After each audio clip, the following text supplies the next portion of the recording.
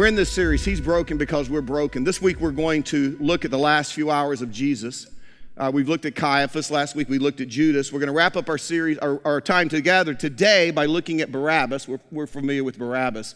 But before we get to Barabbas, we're going to look at several other characters that I would say played a key role leading up to the crucifixion of Jesus. What's interesting, these guys, they thought they were big shots. They thought they were pulling all the strings and all, but at the end of the day, they were really nothing more than pieces of lint on the pages of history. God's like, just kind of blowing them wherever He wants them to be, wherever He needs them to be. Which reminds us of what we're learning in this series. God is in control and His plan will not be stopped. His plan will not be stopped. It wouldn't be stopped for His Son, Jesus Christ. It will not be stopped in our lives. By the way, the message is going to be a little different than what we're used to this weekend. It's probably going to be more historical than inspirational. We're going to be looking at certain details and events, and I realize that for some of you, this is not your cup of tea. I get that, but we're all big people. We can probably put up with it for one weekend, right? But my goal is this. I want you to leave this weekend understanding what Jesus endured the last few hours. He was on this earth before He ended up on the cross for us, and I think you'll get a whole new appreciation, but that's my goal. If you have your Bible, John chapter 18, we're going to be jumping around through all four of the Gospels. If you don't have your Bible, you can follow along on the side screens. The date's April 6, AD 32. Once again, we zoom in on a group of religious men who absolutely despise Jesus. They hate Him. Now their hatred has grown to the point that they want nothing more than to get Him on a cross. But for that to happen, several things have to take place. For example, they have to get Him arrested, and that's probably more difficult than you think because as we saw last week during Passover, historians tell us that Jerusalem swelled to maybe 2.5 million people there to celebrate God's faithfulness of delivering the people from 430 years of bondage in Egypt. So there's a lot going on, and these religious leaders, they realize a lot of these people, they've already been swayed by the teaching of Jesus. And they're thinking, man, how are we going to arrest Him, pluck Him out of this crowd without starting a riot? And as we saw last week, they got their big break when they secured the cooperation of Judas. For 30 pieces of silver, he pretty much threw Jesus under the bus. And having secured Judas, who had been with Jesus for 3 years, knew that it wasn't uncommon for Jesus to go to the Garden of Gethsemane to pray. When he needed some alone time with the Father, Judas knew that's where he went. He probably thought, man, if Jesus ever needed some alone time, it's now. He knew what Jesus was going through. And it was a perfect place for Judas to betray Jesus. And there's a couple of reasons. First of all, it's about 1 o'clock in the morning in the Garden of Gethsemane. There's not going to be a big crowd there. Also, because of the topography, the Garden of Gethsemane, it had a ravine, the Valley of Kidron. Not a lot of places for these guys to run. So John chapter 18, verse 3 tells us that Judas came to the grove guiding a detachment of soldiers. I don't want to get all technical, but the word detachment, it could refer to as few as 200 or as many as 1,200 soldiers. But we get more insight in verse 12. Then the detachment of soldiers with its commander, and that word means a leader of 1,000. So my point is they obviously expected more than they got because they showed up expecting a fight. They expected a battle. But what I think we often overlook in this story is the response of Jesus to the soldiers in verse 4. It says this: Jesus, knowing all that was going to happen to Him, went out and asked them. So when Jesus heard the movement, the commotion, maybe He heard the jingling of the swords and the stepping of the boots, He went out to them, and this is what He said: "Who is it you want?" "Jesus of Nazareth," they replied. "I am He," Jesus said. And John tells us the soldiers, they were so shocked they fell to the ground because they were confident that Jesus and these followers, they wouldn't be taken without a fight. But what they didn't understand was that Jesus had already submitted to what was about to transpire. See, that's why He was in the garden. He went there. Father, if there's any other way, if there's a detour around what I'm about to experience, can we talk about it? If not, however, I understand it's not about my will, but your will be done. So He's already settled that. He's already come to terms with that. So He goes out to the soldiers and basically, says, I'm the guy you're looking for. But notice He adds in verse 8, if you're looking for me, then let these men, referring to the disciples, let the disciples go. And you can't help but be impressed by the response of Jesus. I mean, just think about this. He hasn't had any sleep. It's about 1 to 2 in the morning. He's gone through the emotional trauma of spending a few hours with the disciples, kind of giving them some last-minute details before He goes to the cross, basically saying goodbye to these guys. On top of that, I'm sure he's exhausted from the stress of the conversation, his prayers in the Garden of Gethsemane. But even as he's being arrested, we find Jesus still more concerned for the disciples than He is for Himself. And He's like, here I am, but could you at least let these guys go? And the other gospel writers tell us that at this point, the guys fled. So what I want you to know is from here on out, everything that Jesus is going to go through, he's going to go through all alone. And you come to the trials. And contrary to popular belief, a lot of us think Jesus went before Pilate and then he ended up on the cross. It wasn't just one trial. There were 6 trials. 3 were Roman trials, 3 were Jewish trials. And it's because during the time of Jesus, the Jews lived under Roman rule. And being under Roman rule, the Jews weren't allowed to take a life by capital punishment. They could try a man. They could bring him as far as the Sanhedrin, which was the Jewish Supreme Court. But even there, if the Sanhedrin, if they came up with a guilty verdict, they had to then carry it to the Roman authority, which at this time was Pilate. And if Pilate then said thumbs down, then there could be a crucifixion. Before we look at the trials, let me just share with you some Jewish regulations regarding criminal proceedings and kind of just keep them in the back of your mind as we work through the trials. Here's the first one. If a man was arrested for a capital crime, he could never be arrested at night. As I mentioned, Jesus was arrested probably, if you back up from the cross, 9 o'clock, you back up, it's probably around 1 or 2 o'clock in the morning when Jesus is arrested. They seem to ignore that. Second, if a man was arrested for a capital crime, no one cooperating in the arrest could be connected to the accused. And the reasoning for that was if the accused was guilty, his followers were also guilty. But that the entire arrest plot revolved around Judas, so they kind of ignored that. Third, no Jewish trial could ever be held at night. And this is what the Talmud said. It's kind of, the basis for all codes of Jewish law. I guess we would say it was their legal handbook. But the Talmud said the members of the court may not alertly and intelligently hear the testimony against the accused during darkness. But as you're going to see, 2 of the trials, the Jewish trials, they were held at night. Here's the 4th.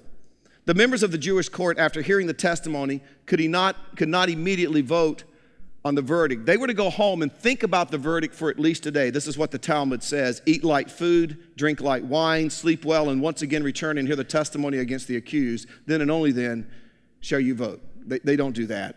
And then the other thing is the vote for guilty or not guilty, it had to be taken a certain way. The Sanhedrin or the Supreme Court, they would sit in a semicircle. It wasn't all in favor, say aye. They would put the newest guys, the least experience on the outside edges, and toward the inside would be the guys who had the most experience, the most clout. And they made the guys on the outside vote first and worked their way in to make sure they couldn't be swayed or influenced by those who had more power, more clout. So it was a very specific way. They didn't do that. A lot of what we're going to see in the next few minutes pretty much is just a sham. But you pick up the first trial in John chapter 18, verse 13. It's probably about 2 o'clock in the morning.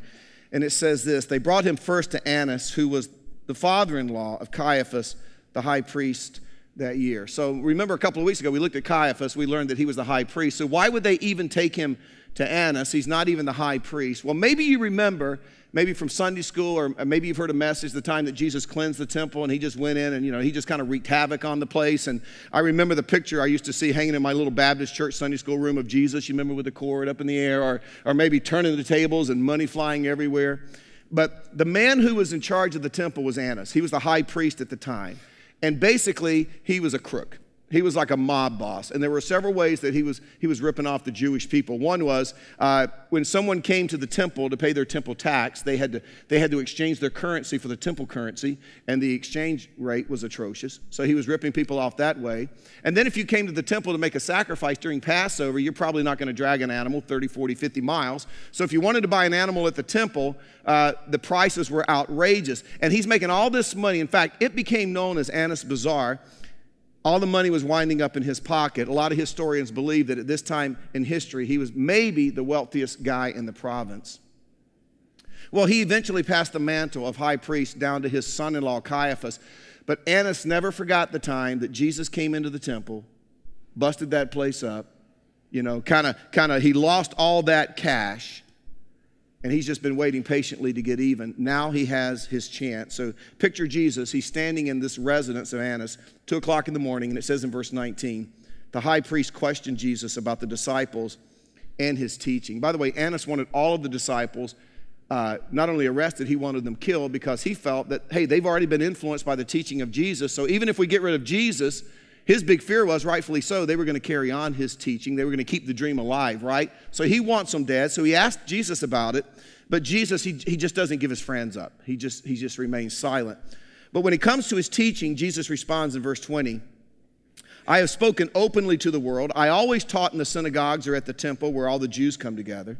I said nothing in secret. Why question me? Ask those who heard me Surely they know what I said. You see, Jesus knew the law, and he knew that Annas was out of order by even questioning him. So, in fact, Josephus, the Jewish historian, says, under the rules of trial procedure, Jesus knew that it was against the law to solicit the testimony of any except witnesses. So Jesus, like, why are you asking me? Why don't you talk to the people that heard me speak? Nothing was in private or secret. Talk to them. They're the witnesses.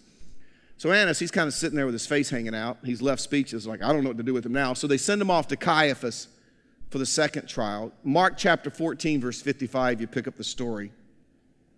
It says the chief priests and the whole Sanhedrin were looking for evidence against Jesus so they could put him to death, but they did not find any. Now, this is an interesting phrase. Many testified falsely against him. In other words, they were lying, but their statements did not agree. So Caiaphas is like, great, the guys that are lying can't agree on their lies, right? I got a problem. I got to get Jesus to Pilate. I can't get anybody who can agree on the same story. So he just kind of goes right, and he asks Jesus directly. Again, it's illegal, verse 61. Are you the Christ, the Son of the Blessed One? I am, said Jesus. And it tells us in verse 63 that when Caiaphas heard this, he tore his clothes. Now, if you haven't grown up in church, you haven't studied the Bible, you're like, what in the world is that all about? Why is he tearing his clothes? I mean, is he getting his freak on? What's going on? Is he not like his garments? And it was because the Talmud stated that when a high priest heard something that he considered to be blasphemy, he was to publicly disagree by tearing his garments. And so he does that. But then after tearing his clothes, Caiaphas, he asks in verse 63, why do we need any more witnesses? Which, when you think about it, it's a nice out. I mean, who needs witnesses? Especially, obviously, he doesn't have any, right? So who needs witnesses? Verse 64. You've heard the blasphemy. What do you think? Well, they all condemned him as worthy of death. Then some began to spit at him. They blindfolded him. They struck him with their fist and said, prophesy. So picture this. They put a blindfold on Jesus and they're like, hey, if you're a prophet, bam, who hit you? Who was that? Which one of us? So this is going on. And then it says the guards took him and they beat him. So understand, Jesus is alone by the time the first two trials end. He's bleeding, he's bruised. There's still no verdict. There can't be an official verdict until Jesus has an official audience before the Sanhedrin. So they head there for the third trial to make it official. Now, Luke helps us here. Luke chapter 22, verse 66. Luke tells us that it was daytime for the third trial. It's probably about 6 o'clock in the morning. That was the earliest that the Sanhedrin was allowed to meet. Now, don't forget the Sanhedrin. It's the Supreme Court of the Jews. What they decided became law. It's not open for debate. You can't appeal to a higher court. There is no higher court. So when Jesus goes before the Sanhedrin, the Supreme Court, if they say he's guilty, it's done. It's curtains. It's over with. They can then take him to Pilate, and Pilate can put him on a cross. So it says in Luke 22, verse 66, at daybreak, the council of the elders of the people, both the chief priests and the teachers of the law, met together, and Jesus was led before them. Verse 70, they all asked, are you the Son of God? He replied, you are right in saying I am. Then they said, why do we need any more testimony? We have heard it from his own lips. And the best I can tell, this was the shortest of the trials. But at this point in their mind, Jesus is definitely guilty of blasphemy. But they know that's not going to hold up in the Roman court. The Romans could care less about someone who blasphemed a God that they don't believe in anyway, right? So these guys, they put their heads together and they decided, we're going to switch the charge from blasphemy to treason. We're going to tell Pilate that Jesus is trying to set up a kingdom. He's trying to overthrow Rome. And Luke 23, verse 1 tells us the whole assembly rose and led him off to Pilate. That's the end of our third trial. Now you pick up the fourth trial in John 18. Jesus is before Pilate. He's an interesting guy. Pilate was appointed by Caesar to be the governor of Judea. Think of it as a governor of a state. But he's already on Caesar's bedside. There's been a number of riots, a number of rebellions that have broken out under his rule. He's made some bad decisions, dumb decisions. He lacked diplomacy. And because of all of this, at this time in history, in first century, Judea is just in turmoil. In fact, Pilate's already under investigation. And I'm pretty sure he understood that once Caesar begins looking over your shoulder, your days are numbered. In fact, not long after this event, Pilate is banished to Gaul, where he committed suicide. So he's a very, very unstable man, to say the least. And because of his instability, because of poor decisions he had made in office, understand there's no love lost between Pilate and the Jews. It's safe to say that they hate him, but now they need him. They need him to do their dirty work, right? So you pick up the trial, the fourth trial, John chapter 18, verse 28. By now it was early morning, and to avoid ceremonial uncleanness, the Jews did not enter the palace. They wanted to be able to eat Passover. A Jew couldn't enter a Gentile's house on Passover, or he was considered defiled. So you'll read in verse 29, you can read this on your own. The Jews stayed outside, and Pilate would come out to them. In fact, several times during the trial, you'll see him coming out, going back in, coming out, going back in. And it says in verse 29, Pilate came out to them and asked, "What charges are you bringing against this man?" To which they respond, "If he weren't a criminal, we wouldn't be here. If he weren't a criminal, we wouldn't have handed him over to you." So these Jews, they hate Pilate. I'm sure they hate the fact that they even have to be there. So they show up, sporting an attitude. There's some, passive aggressiveness going on. They're kind of like, "You idiot, if he wasn't guilty, we wouldn't be here," right? So Pilate responds, "Well, take him yourself and judge him by your own law." To which they replied in verse 31, "We have no right to execute anyone." And that's a key word. When Pilate heard the word execute, everything changed. All of a sudden he realizes this is a capital criminal proceeding. He doesn't want to deal with it, but it's on his plate. So he invites Jesus to go inside the palace with him. And they had this little one-on-one time. And Pilate begins to question Jesus and probe, and he's trying to find some evidence against Jesus. And he asks him in verse 33, "Are you the king of the Jews?" Pilate can do that. He asks him straight out. And it's interesting, Jesus answers Pilate's question with a question. He says, "Is that your own idea? Or did others talk to you about me?" And I think Pilate, he's like, "I don't even want to be here. I'm not going to play games with you." Verse 35, "What is it you have done?" He just wants to know, is this guy really in the process of trying to overthrow the Roman government? Is this guy really guilty of treason? Verse 36. Jesus said, "My kingdom is not of this world. If it were, my servants would fight to prevent my arrest by the Jews." In other words, Jesus says, "Pilate, listen, if I were trying to set up a kingdom on this planet, you need to know my followers, they would be out in the streets. It would be mass chaos. There would be torches and clubs and swords, and there would be destruction, and there would be death, and they would be breaking up this sham of a trial. But look around, Pilate. You see anybody? No, there's nobody here." Verse 37, "You are a king then," said Pilate.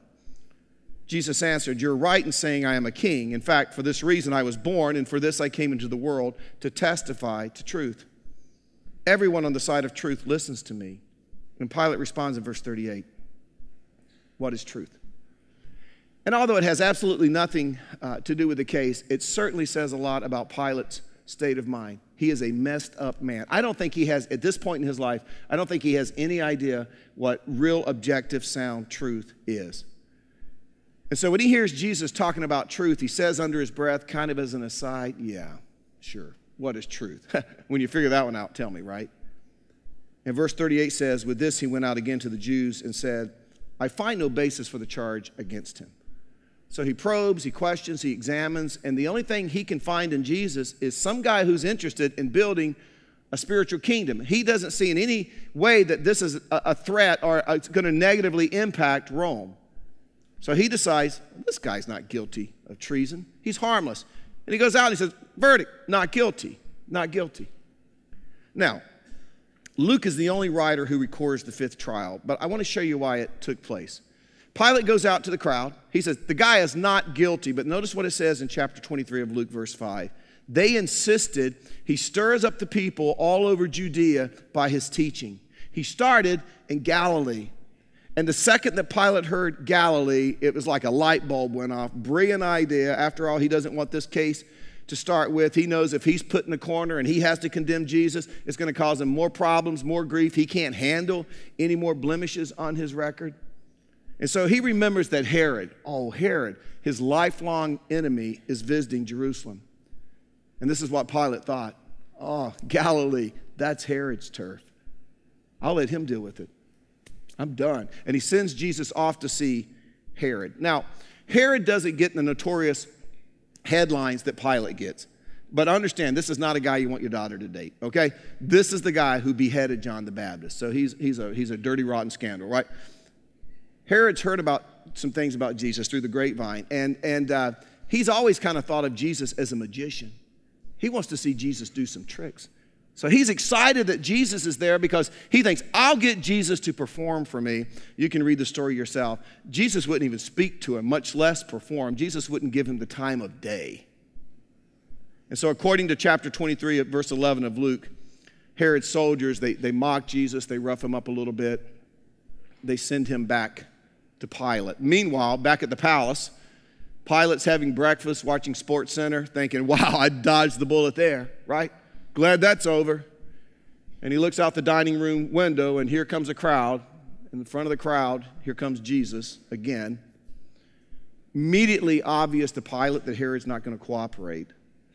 And now we come to the sixth trial that's fallen right back into Pilate's lap. By the way, let me just say this in Pilate's defense. The closest thing Jesus got to a fair trial was from Pilate. But Pilate doesn't think he's guilty. He doesn't want to declare him guilty. So he tries several ways to, one, avoid the verdict, and yet at the same time appease this angry mob. And John tells us that one of Pilate's options was to rough Jesus up and let him go. So they beat him, crown of thorns. By the way, in those days, these thorns that grow in Israel, they're about, they're a couple of inches long. They would dry them. They would keep them in a corner. They would use them for kindling. So I'm sure they just ran over, got some together, put a crown together, brought him out in front of the people, and look what we've done to him. Will this appease you? And it didn't appease them. They wanted him on a cross by this point. It was a mob mentality. They wanted him dead. So now he has another option. This is kind of his ace in the hole. Matthew 27, verse 15 says, now it was the governor's custom at the feast to release a prisoner chosen by the crowd. At that time, they had a notorious prisoner called Barabbas. This word notorious in the Greek means marked. He was a marked man. He was a criminal. He was a murderer. He was an insurrectionist. He was the rebel.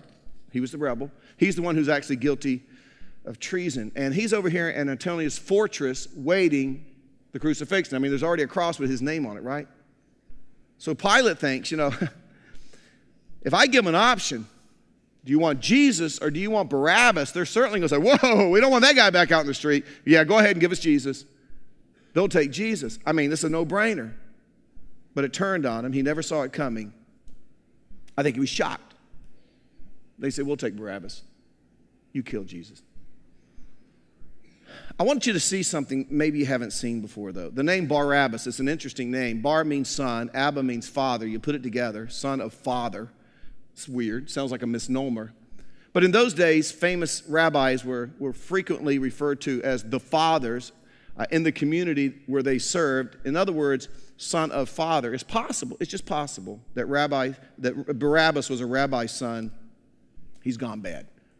He's a bad preacher's kid, right? And now he's over in Antonius' fortress, and he's waiting his death. Now, I want to kind of give you a picture here. In fact, I got a little map here. You can put that up. The crowd, see the royal palace, the praetorium, it was this elevated slab of concrete. This is where the crowd is, okay? And then you can see Antonia Fortress up in the right-hand corner.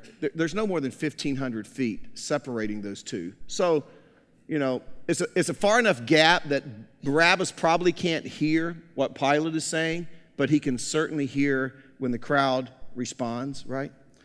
What did he hear that day? We're going to do a little play acting here, okay? I'm going to be Pilate. You're going to be an angry mob, okay? So I'm going to read Pilate's part, and when I point at you, you read the next word, okay? Let's just get a feel for what was going on here. Matthew 27, verse 21. Which of the two do you want me to release to you? Asked the governor. Yeah, that didn't work for me. That didn't work for me. How many of you grew up Methodist? Yeah, see, go ahead and put your hand down. Methodists, they're the nicest Christians, okay? They don't rock the boat. They just go with it. You sounded like a Methodist church on that one, okay? I need a Baptist church. Southern Baptist. Business meeting.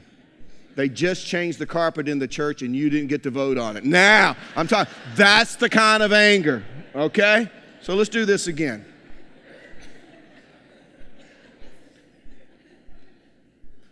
So you Catholics, they could rebuild the building before you went back. So you don't even know what happened. It's a whole new place. Yeah, honey, they built it 6 years ago. Oh, okay. I know 60% of you are Catholic. Welcome to the Hope family. But anyway, we're having a great time, aren't we? Matthew 27, verse 21. Which of the two do you want me to release to you? Asked the governor. Now see, that's good. What shall I do with Jesus who is called Christ? They all answered, Now, I did that for a reason. I have a feeling that Barabbas maybe woke up that morning to the sound of a crowd shouting, Barabbas, crucify him, right?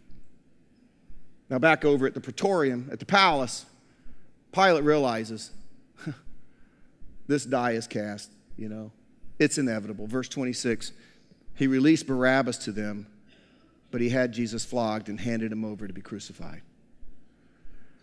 But before I let you go, I want you just to think about Barabbas for a second. Can you just imagine that morning for him? You go to bed the night before, it's your last day. Maybe he slept, maybe he didn't sleep, maybe he tossed and turned all night, maybe early in the morning he finally drifted off just out of exhaustion. And he wakes up to a crowd screaming in the distance, Barabbas, crucify him.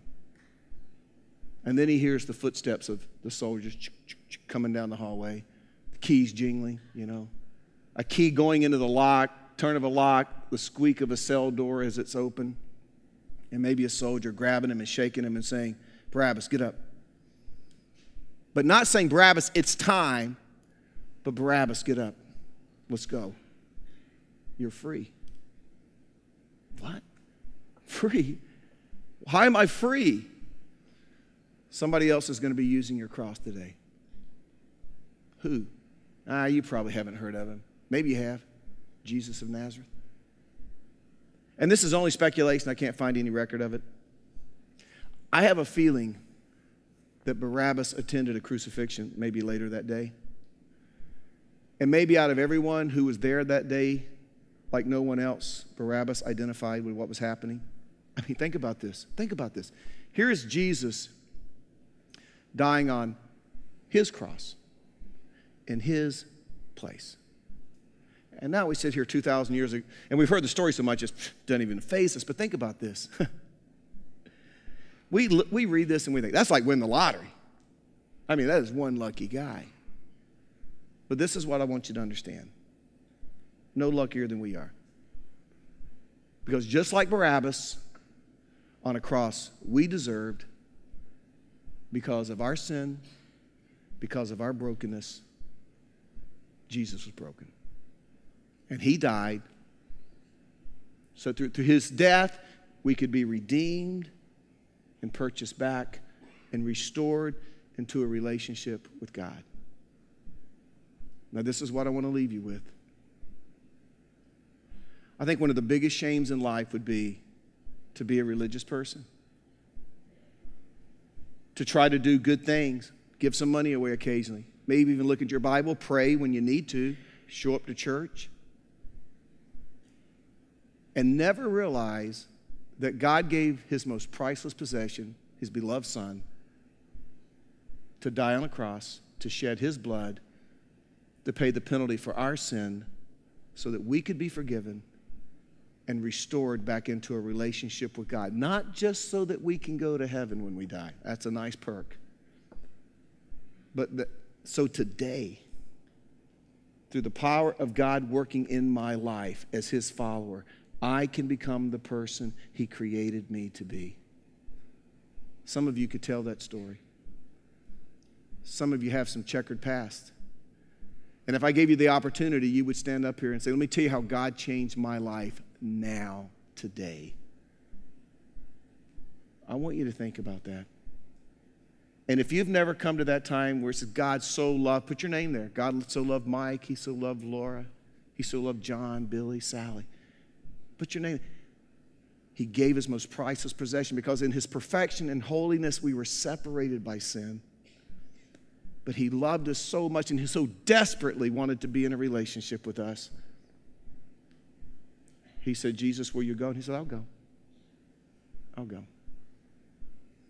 And if you have never made the decision to accept that free gift, don't let another Easter season go by and come out the other side just as lost and just as separated from God. But see, he's a gentleman. God is a gentleman. He's not going to track you down. He's not going to make you, but he holds out the invitation. And if you accept it, he will invade your life and he will rock your world. Let's pray together. Trials of Jesus are history. And maybe your eyes have been opened to something you weren't aware of before, but more than that, I hope you came away with or come away with a renewed, profound appreciation for what Jesus actually did for you. Because just like Barabbas, he took your place. He took your place. Father, I pray for those right now, this moment, who have never come into a personal relationship. They're good people. Maybe they've been in church all their life. But at the end of the day, if they were asked, why do you think God accepts you? They would say, hey, I'm a good person. I go to Mass. I gave up something for Lent. I went on a mission trip. I read the Bible. But they would miss it all because they missed the relationship with you made possible through the sacrifice of your Son. I pray that you would just open our minds and our hearts to what is possible in this relationship with you. A forgiveness of sin. How many of us, Father, our mental health would change emotionally, immediately, if we just knew that we could be forgiven? And not only forgiveness, a peace that comes with knowing that our relationship with you is so good, and that you're God who sticks closer than any friend or brother, and you'll never desert us and you'll never forsake us. And not only that, you've already forgiven us for every sin we ever will commit. And not only that, you will empower us to be the people you created us to be. Doesn't mean life's going to be perfect. Doesn't mean it's going to be easy. But it means that even when we're going through those tough, dark times, there's this sense of confidence that I must be right where God wants me, because I'm totally surrendered to him, as we saw last week, submitted to his plan.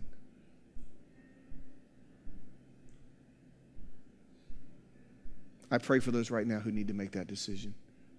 And may you do in their heart what only you can do, Father.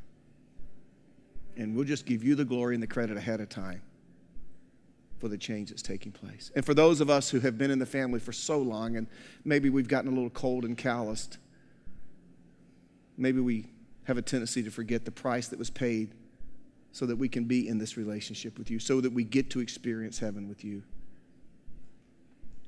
May we walk out of here with a new appreciation, and that such a sacrifice demands an incredible response from our end. We love you, Father. Thank you for meeting here with us today. In your name we pray. Amen.